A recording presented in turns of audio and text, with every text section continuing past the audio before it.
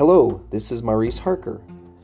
What you're about to listen to is a clip from my Spiritual Psychology Masterclass. This is a online webinar classroom where you learn to harvest vital, life-changing psychological concepts from the words of the prophets. Enjoy what you listen to, and I'll check in with you again when you're done. We are pleased to see that in verse 24, Nephi is already inquiring of the Lord. The note I made on this is the contrast between how Nephi has the pattern of always going to God to be influenced, and Laman and Lemuel keep waiting around to hear Nephi's words. No wonder they always felt controlled or maneuvered by Nephi, because they waited until he would teach them something and they wouldn't go get it themselves. Verse 25 builds on this. And it came to pass that the voice of the Lord came unto my father. So again, both Nephi and Lehi are getting their information directly from God. Laman and Lemuel have a tendency to be passive, and they wait for angels to get in their face or for their brother or their father to bring it to them.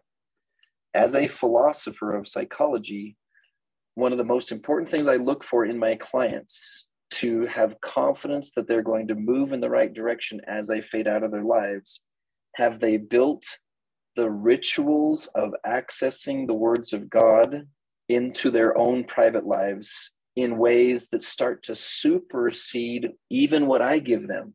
It is one of the most exciting experiences when you're in a therapy session and your client says to you, while I was pondering the things you and I talked about, I received further light and knowledge above and beyond what you taught me. I gained clarity. I gained a new insight, or even the opposite. Like in my case, the important thing for me to do is not what you taught me to do, but something else because of my revelations. And so keep passing on to others and check yourself. Are you making sure that what you're bringing into your brain is rammed through the God filter? So that even if you're using human beings as a stimulant of thought and pondering, even this meeting itself, please do not take what is said here by me or anybody else and just put it in your head. Don't just say Maurice said or someone else said. Say, the revelations I received after thinking about what was said, after pondering what was said, that is the most important thing for you to hold on to, okay? And that is your Liahona, unless you got one that actually has a ball and pointers on it and you ain't telling anybody about it, because that's so cheating to me. Like if you've got one and you found a way to get one, you should tell me, okay? So I don't have to wrestle so much with God to get the principles I have to find. As I was trying to gain discernment over the difference between revelation and my own thoughts, this verse 29 became very important to me.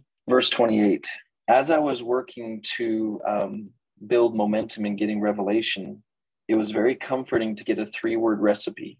All you have to do is put a little faith, diligence, and heed behind the words you're given, and then you get entitled to more. Then you get more revelation. Then you get extra.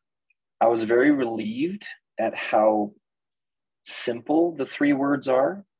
Faith, you don't even have to have a knowledge. All you got to do is go, maybe this will work. That became my first definition of the word faith. Maybe if I try this, it might work. It doesn't have to be like, maybe it will for sure. Then I found out that diligence isn't nearly as diligent as I thought it was. Like when I first started trying to be diligent, it was with good, solid 19-year-old attention deficit disorder diligence. Everybody know what that looks like? All right. It's inconsistent. It's sloppy. It's messy. It's like, oh yeah, I was working on that. Oh yeah, I'm working on that. And then heed, for me, what heed is like double checking the recipe and seeing if you're following it. Double check the recipe, seeing if you're following it. Am I getting this right? Am I getting this right? And so the simple process of just having 3x5 cards that had the original recipe on it, and then just trying to follow it better next time. So maybe this will work, put some effort into it and double checking it with the recipe, and you're entitled to more revelation. That's all you have to do. And my testimony is it works. It doesn't have to be any more than that. And I'm sad because as a therapist, I also look for when people aren't doing those 3. Okay, they don't believe it might actually work. They're not putting any diligence, and they're not even double checking the recipe. In fact, they're changing the recipe to put stuff in it that doesn't make sense. And to weave in verse 29, and as you start getting revelation, one of the easiest ways to tell you're getting revelation is because it's easy to understand. It's not, God doesn't play head games. He doesn't go smoke and mirrors or let's make this hard for you. This is not a New York crossword puzzle. Okay, this isn't advanced Sudoku, right? When a revelation is needed, it's not rocket science. He breaks it down into pieces even our brains can understand. At least that's my experience. I'm aware that there's some spiritual calculus out there that I have yet to learn. There's plenty of things out there that are in the next few chapters of my life and beyond. But the part that matters now is plain to be read and gives me understanding.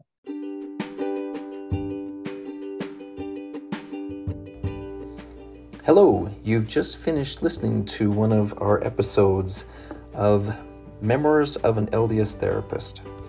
It's important to me that you have a chance to get more and more of these principles. We kept this brief because you probably have a busy life, but there's so much more. So please listen to the rest of these episodes and look for ways to apply them to your life. And when you're ready for some deep and complex training, please look us up at lifechangingservices.org, specifically the marriage repair workshops and the Lazarus lectures. I look forward to seeing you in those more advanced trainings.